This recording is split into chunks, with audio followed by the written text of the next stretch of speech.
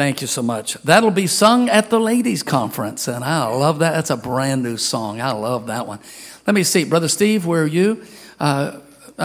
We need a couple of the air units on. I see several people fanning, and we want it comfortable in here tonight.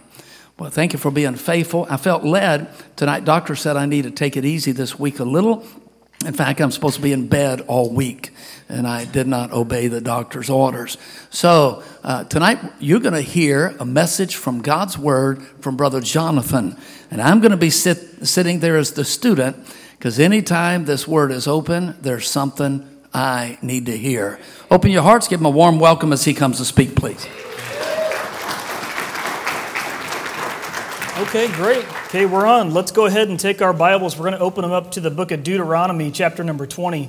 Deuteronomy, chapter number 20. And then later on, we're going to go to 2 Kings, chapter number 3. So if you want to put a bookmarker there, 2 Kings 3, and then we'll start in Deuteronomy chapter 20. Now, I never take an opportunity like this lightly. It was just an incredible morning today to see guests, to see just the spirit of the church. Yeah. And, I don't want to be the reason to stop something like that. I just want God to use me and use His Word tonight. And I hope that's your prayer too. This is a text I've never preached from.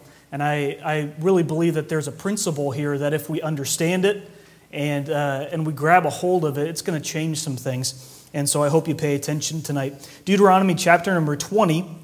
And then I'm going to start reading into verse number 19. It's going to seem like a very unusual passage, but we're going to explain it and it'll be practical. Deuteronomy 20, verse 19.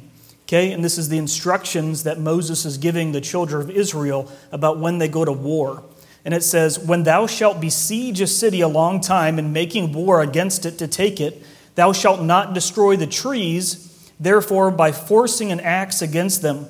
For thou mayest eat of them, and thou shalt not cut them down, for the tree of the field is man's life, to employ them in the siege." Verse 20, "Only the trees which thou knowest that they be not trees for meat or for food," right, they're not fruit trees, "thou shalt destroy and cut them down, and thou shalt build bulwarks against the city to make war with thee until it be subdued." All right, so this passage is describing some rules of conduct when the children of Israel go to war, okay? Just like nowadays, there are some agreed upon rules of engagement, right? You break those rules, and they're called war crimes, right? You've heard that term before, okay? So even in war, a brutal, terrible time, there are certain things that if you cross this line, that's a war crime. That's something that goes way over the line in war, okay? So a lot of these laws that you read in Exodus, Leviticus, Deuteronomy, you read them and they seem so foreign, okay? It's like, why in the world? I can understand why this would have been practical to Moses, okay, to the children of Israel, but you and I, we're not going against the Canaanites anytime soon, okay? This is not something that I'm planning on doing, is going to fight the Hittites, right? It's so why is this here for me? Like, what can we get from this? And the really important thing to note is that every single law that you and I read in the Old Testament, especially those three books, Exodus, Leviticus, Deuteronomy, and a little bit of Numbers there too. There's lots and lots of laws. Every single one of them has a principle underneath the law. Amen. There's a reason why it's there, Amen. And every single one of those laws teach us a little bit about the heart of God. Okay? Amen. And so the idea is that we know what is ethical, what is good, and what is not good, what is good and what is bad. We know what the right choice to make and the wrong choice to make in a certain situation if we understand the heart of God. And so understanding this principle behind this kind of weird law here will help us understand the heart of God better and help us make better decisions in life, okay? That's the idea. And this whole law that we're going to learn about tonight it's a strange one. But it's the message tonight is don't chop down the fruit trees. Don't chop down the fruit trees. There's a reason, and we're going to learn a little bit about this law and why it's important. Let's go ahead and pray. Father, I pray that you'd bless the preaching of your word. I pray that this would be very clear and that it would be very practical, that you would help us and especially help us as we prepare for Ladies' Conference. In Jesus' name, amen. All right, so first of all here, when you read the law, a lot of times it's very, very boring, okay? It's almost like if you were a lawyer and you're reading through a list of laws for the state of California. It can be very, very boring. But imagine it like this, okay? When America first declared independence and our founding fathers were creating the Constitution, those laws that they put down were very, very important because they were very different than way over yonder in England. Yeah, right. You understand? The Constitution, the Bill of Rights, the freedom of religion, the freedom of the press, right? All of these freedoms, people were rushing over here because they wanted to be able to worship the Lord in the way they wanted to. They didn't want to be tied to the Church of England and this and that. Like, people come here from other countries still today, and they say, I am here because I love this America's Constitution. I can say what I want to and have the freedom of speech and not be afraid of being put in jail for it and so forth. Whereas we may take it for granted and we're like, well, of course. But compared to other countries that don't have freedoms, the Constitution is a huge thing. It's an important thing. It's a big thing. Okay? When we read the law of God, sometimes we don't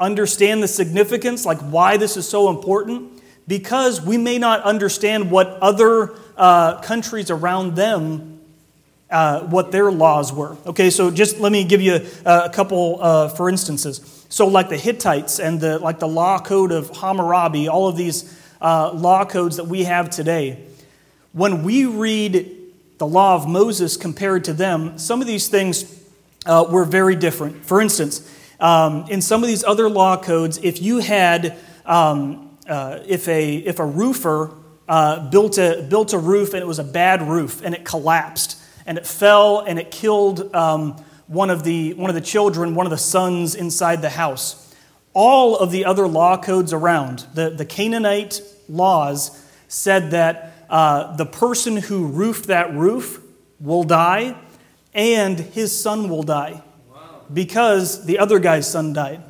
You see? In the law of Moses, right, God's law, it's no, only the person who did the crime is going to have the punishment. You don't put it on the sons and the daughters and so forth, right? And there's many, many others that I could go into, but this is why God's law was so important. And here's one that's kind of weird. And the Lord says, when you go up to war and you're making war against people, you're not to cut down the fruit trees. Okay, what in the world does that mean, and why is this important here? Okay, so you imagine here's Israel, right? And they're in the middle of Canaan land.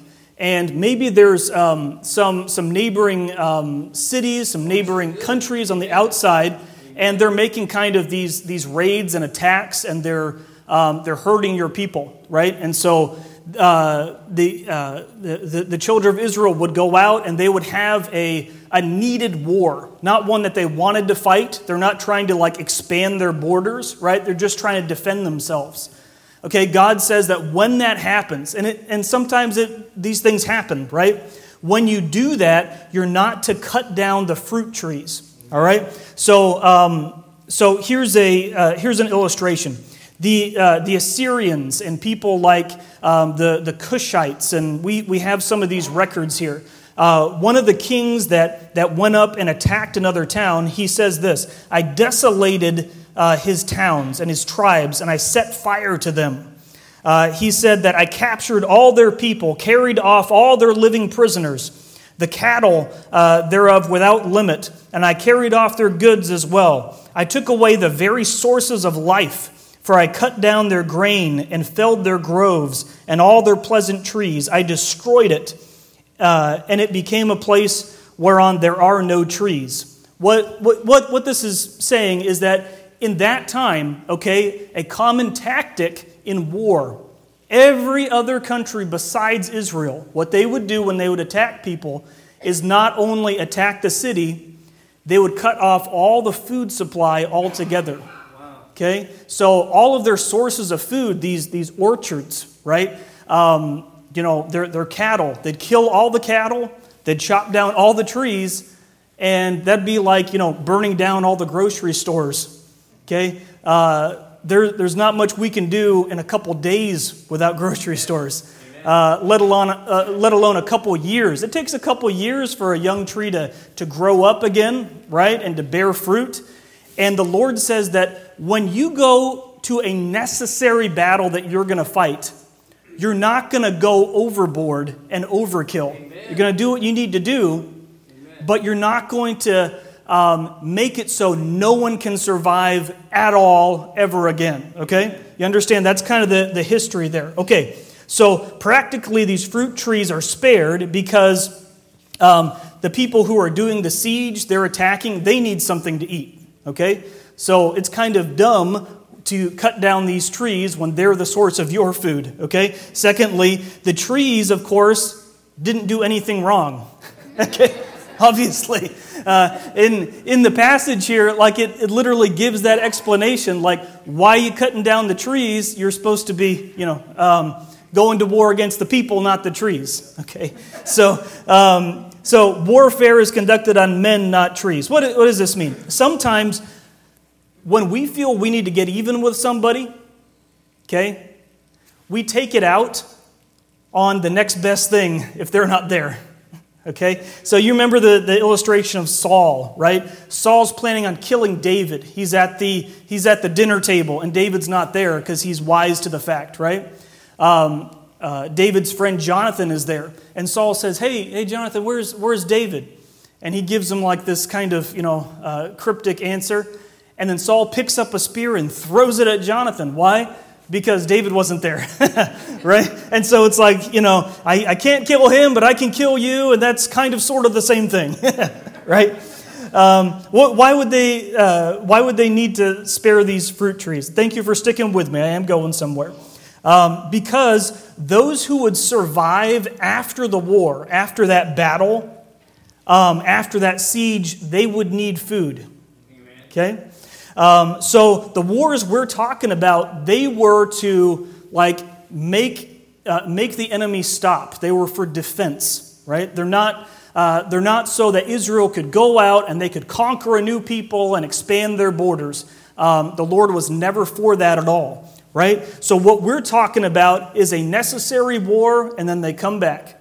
Meaning that there's going to be a lot of people left over. Yes? Okay? A lot of children, a lot of old people, a lot of people that are not soldiers at all. Right? Okay? And you cut off everything they can possibly eat. Okay? You're now starving them to death. You are ensuring that these people are not going to survive this at all. And you know what that is? That's fighting a war with spite, right? That is not only battling, that's crossing a line, okay? A big line. And so trees need several years to grow, to bear fruit again. So going 3 or 4 years is a long, long wait. They're going to starve to death, or they're going to relocate. All right? There's no reason then for why one should make future generations suffer because of the sins of their parents. Amen. Right? Okay? So you understand kind of where I'm going with this. In the cases where you'd eventually occupy the city, sometimes Israel was told, like, you're coming into the city and you're actually going to occupy it. Okay? Like, these people are going to be living alongside with you, but you're going to occupy the city. It would just be really dumb for them to chop down all the fruit trees because that's their source of food. You understand? Okay. So it's not only good for them, but it's good for you.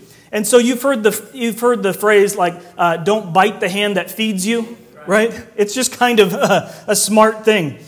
Someone once said, you can shear a sheep many times, you can kill it once. Amen. Right? And so this is what we're talking about. So it's not only ruthless to cut down all these food-producing trees around the city, it's also really dumb, okay? So quite literally, it's fruitless, all right? All right, so killing fruit trees is fruitless. Say, the whole point of taking the land of Canaan, You remember this? The whole point of going into the promised land was to enjoy it.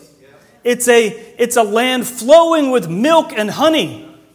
But not if you kill all the cows and kill all the bees, okay? You don't get no milk and honey if you don't have cows and bees, okay? You don't get fruit if there's no fruit trees. Are you understanding what I'm saying so far? We're going to get into why this matters in a second here, okay? So why was it important to spare these fruit trees? Because God is for restoration and redemption, not for extermination and annihilation. Amen. You see? The whole point, okay, for the children of Israel going into the promised land, okay, was for them to be a light to the nations, right? It was the Old Testament Great Commission, right? This is how you get the good news about the one true God to everybody, by putting them right in the middle of this little place called Israel where everyone's going to be passing through all the time, okay?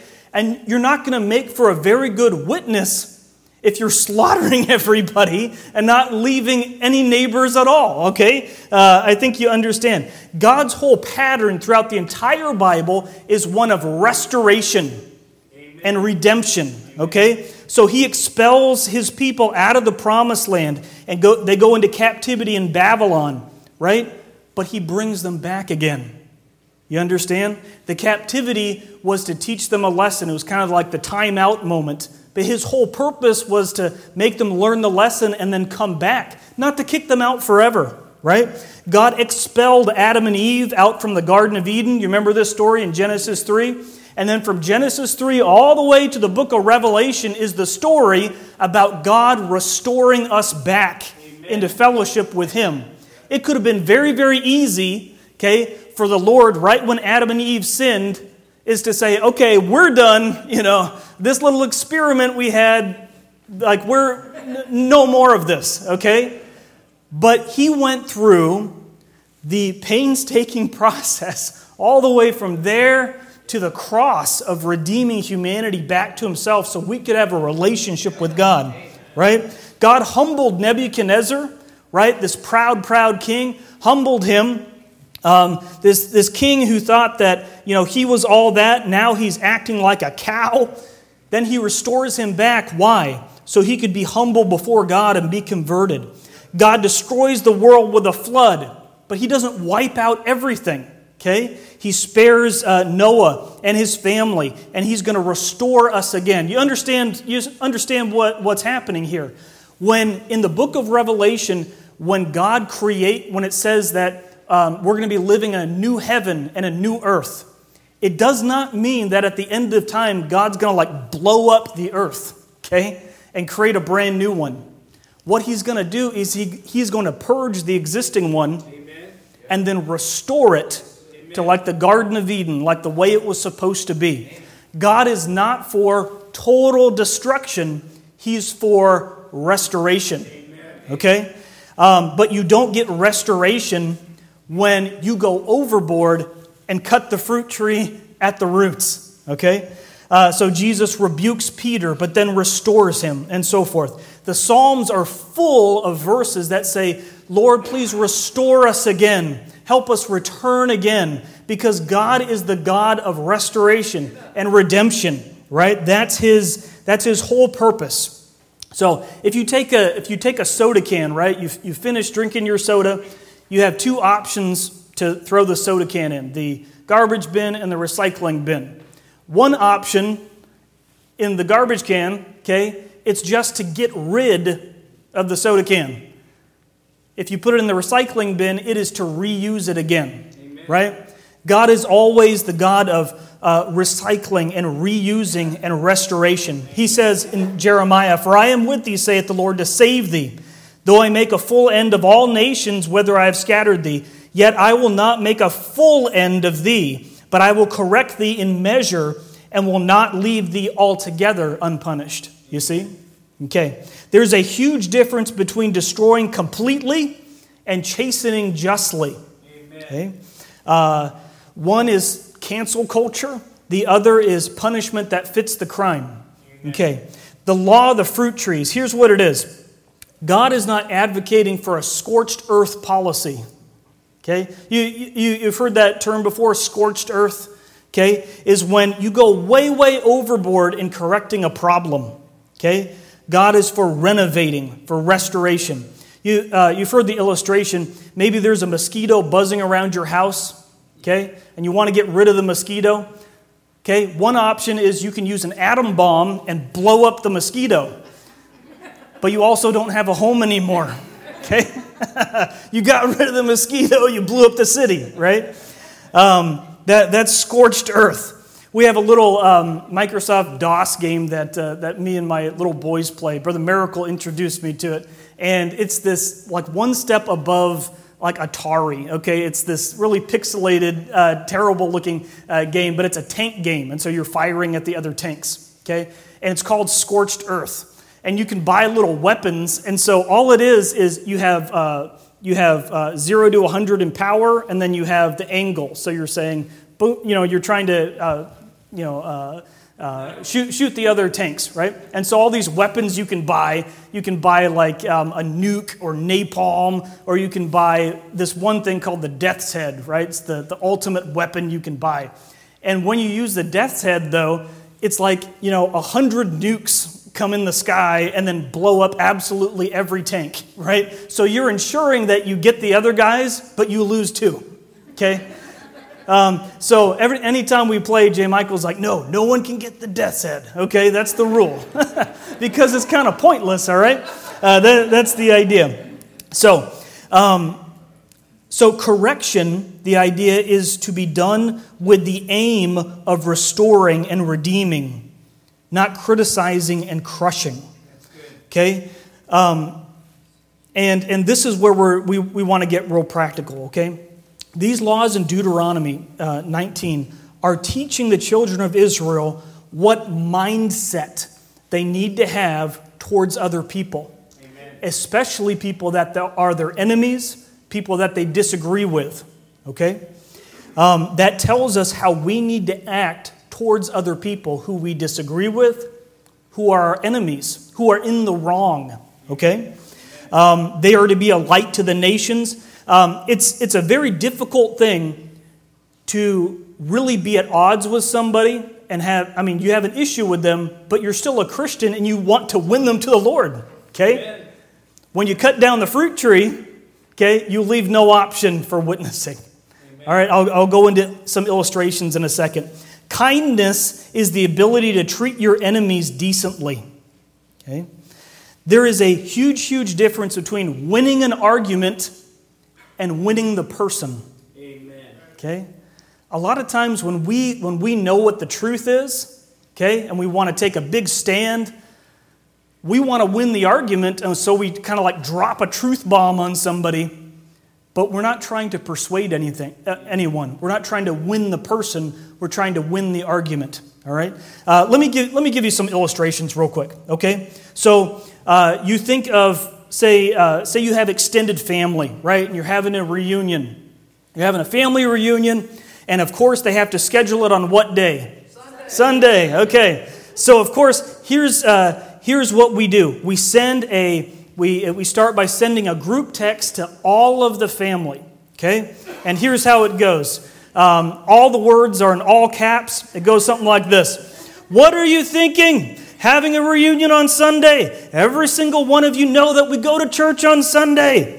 And all you're wanting to do is make us look bad and look like the bad guys for not coming to the reunion. That's not what families do. If you had any decency at all and acted like human beings, you would know that. Okay? All right. 2 words. Fruit trees. All right? That's going to take a long time to recover from. Okay? When you chop down the fruit tree, you have to wait years for it to come back. You have to baby that thing again. Big time. There's a way of approaching that without going scorched earth. Amen. You see? Amen. We're trying to win our extended family, not just give them truth and slap them in the face with it. You understand? When you get saved and you're so excited that you got saved, okay? You have the truth. You've been lied to all your life, okay? Let's say that you came from, you used to be a Mormon, All right? So now all of your friends, all of your family are Mormon. You're the only one. And you've been saved for 2 days. You've been a Christian for 2 days, okay? So what do? Of course, you go back to your family and you unleash a fire hose of information at them, okay? You go and you say, did you know that Joseph Smith, the guy who started the Mormon religion, he was a psychopathic cult leader, okay? He was a polygamist, he was a racist, and for 140 years, the Mormon church thought that black people did not have souls. I cannot believe you're in this cult, and you keep going on and going on. Fruit trees. Why? What's this principle? What's the likelihood that your family is going to let you share the gospel with them anytime soon? Very, very low. Very, very low.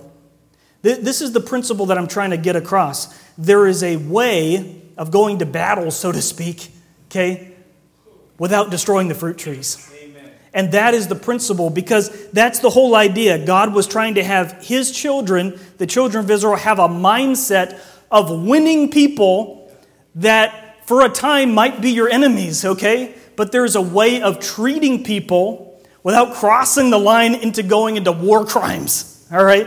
This applies to me and you. Say you're teaching a lesson, okay? You're teaching a Sunday school lesson and you have prepared, and this one kid, he's talking in class and he will not stop talking, and it's annoying you, all right? It's getting on your nerves, and talk. There are two ways of doing this, okay? Right? One, I mean, you can have a worker sit by this kid or take him for a drink of water, right? And it's not embarrassing at all, and the kid doesn't even understand that you're correcting him. There's a second way of blowing up completely and unleashing on this child, okay? Now they're crying and they're all embarrassed and everyone's looking at them. What are the chances they're going to come back next week? Very, very low, okay? But both ways, you're giving them truth, but you're trying to win the argument and not the person. Okay? If we're keeping this idea in mind about going and facing a difficult issue that you have to confront, you can go into it with this person's eternity in mind or with your own ego in mind. Amen. Right? It's just kind of wrong, right? In war, you're chopping off all of their food supply altogether. That's just something inside you says that's just wrong. Can you imagine, like, here's your enemies, they're on the wall, right? They're looking over, and this is a siege. A siege means that you've blocked off all of the entrances and exits. They're kind of like starving in there, okay? And then day after day, they're kind of poking their head, are you guys still there? And then they're seeing you lighting their trees on fire or chopping them down. And now the only food source they have left, you've wiped out. That does something to you psychologically, right? God wasn't for that. Amen. God has never been for torture. God has never been for psychological torture or anything else. What kind of God that we serve, He uses a scalpel to do surgery, not a chainsaw. Amen. Okay? One is going to do the very minimal necessary harm to fix a problem, and the other is going to do real damage. Amen. Right? And we have a choice every single time what we want to do. I told you to save a place there in 2 Kings chapter number 3. We'll go really quickly. I want to show you something real quick. 2 Kings chapter number 3. This is my favorite character, Elisha. He shows up here. Okay? 2 Kings 3, and I'll read really quick. In verse number 1. Now Jehoram, the son of Ahab, began to reign over Israel and Samaria in the 18th year of Jehoshaphat, king of Judah, and reigned 12 years. 2 Kings 3, 2. And he wrought evil in the sight of the Lord, but not like his father and like his mother, for he put away the image of Baal that his father had made. Nevertheless, he clave to the sins of Jeroboam, the son of Nebat, which made Israel to sin, and departed not therefrom. Okay, so we get the picture. He's a bad king.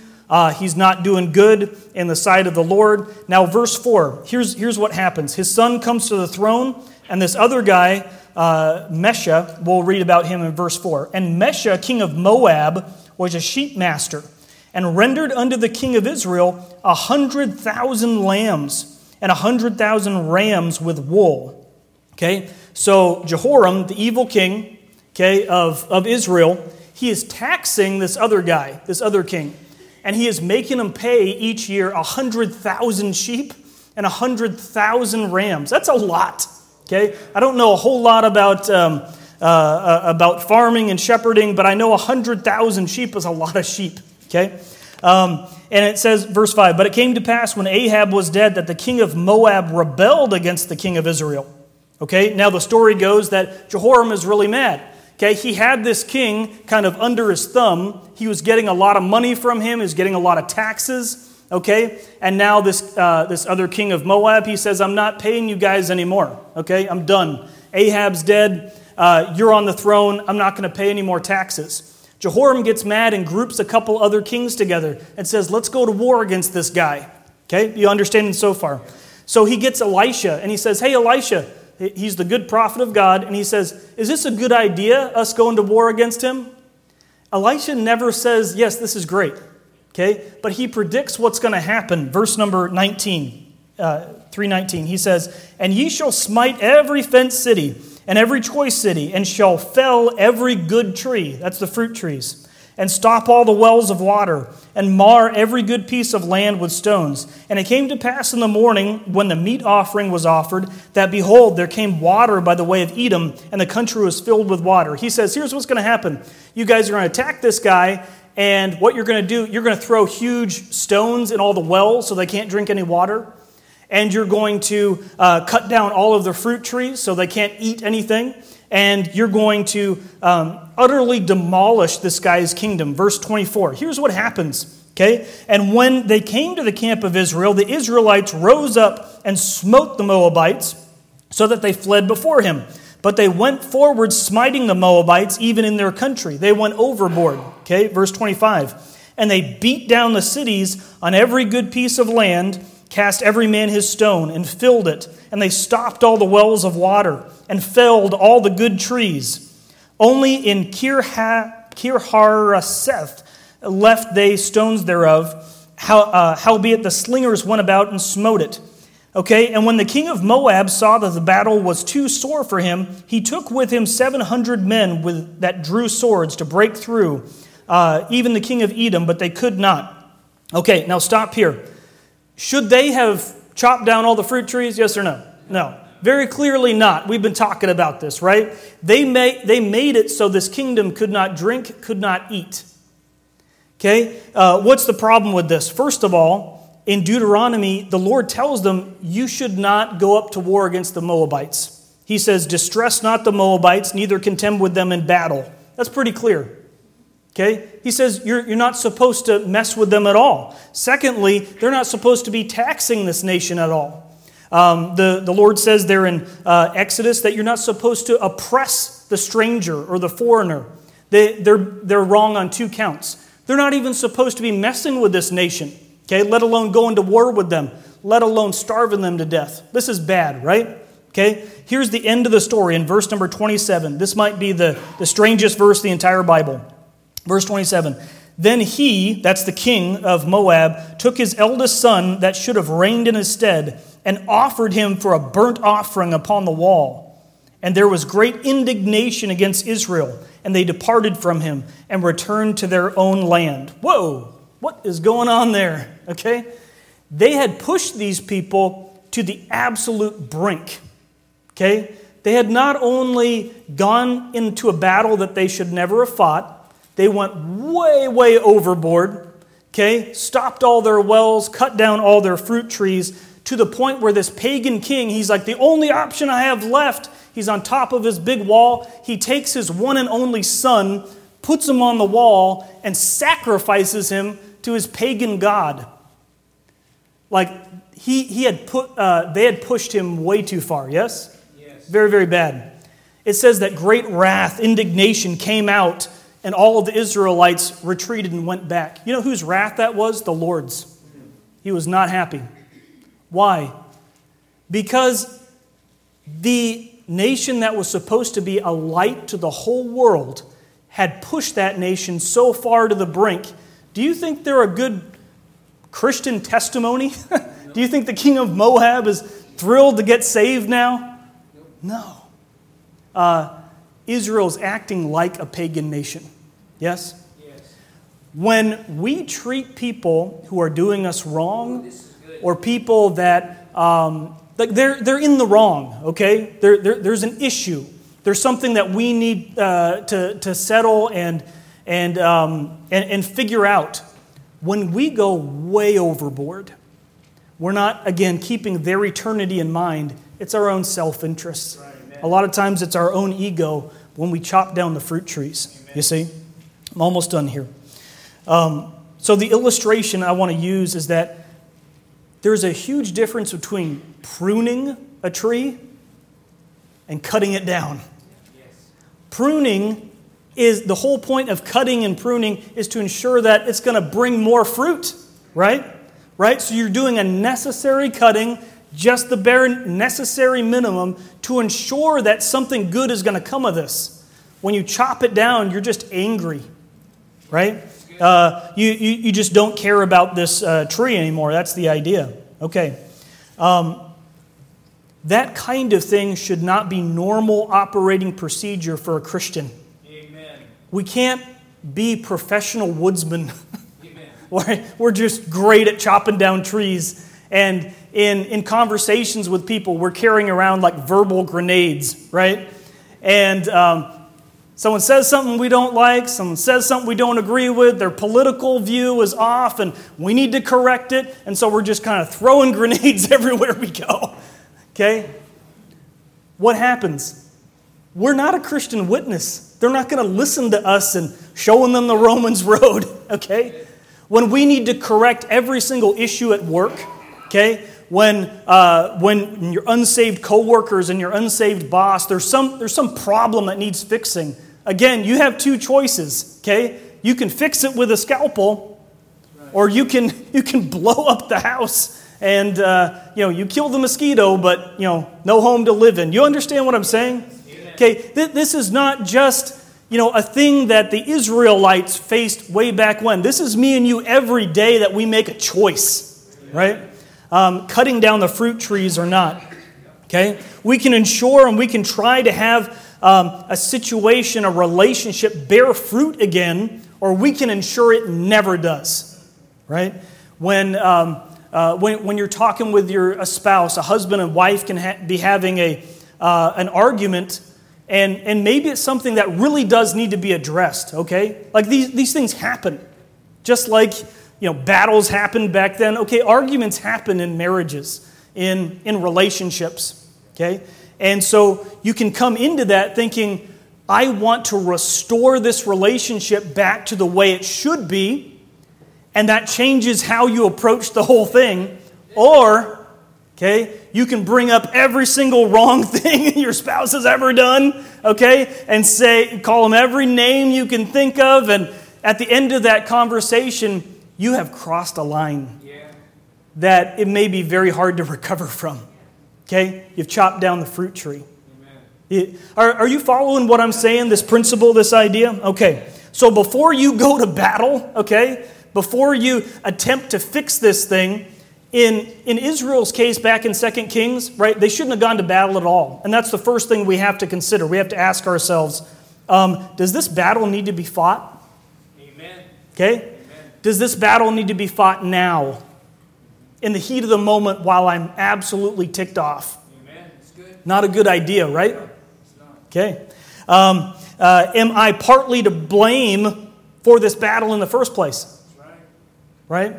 Or am I so full of myself that I think I alone have the truth and my perspective alone is right and I'm here to correct you? Oh, right? That never goes very well, right? So, have I sought the word of the Lord? When this king goes to Elisha, he says, now, I just want to make sure it's okay we go into battle here. And Elisha says, well, here's what's going to happen. Notice the king doesn't say, yeah, but wait. Should we? I understand what's going to happen, but should we do this? Amen. Sometimes when we read God's word and we just want an answer, we settle for a surface level answer that kind of justifies our decision already, you see? Amen. When we probe God's word and we seek God's heart and we say, what do you want me to do in this really difficult situation because I don't want to lose this person in a relationship. I want things to be better here, but I don't want to blow it up. I need your help, but I need wisdom. That's very, very different than looking at verses where it's like, yep, I see an example here of where someone got even. That's what I'm going to do. Right? We're kind of picking and choosing a little bit. Have I sought the word of the Lord? And then have I seen only what I want to see? We'll stop here.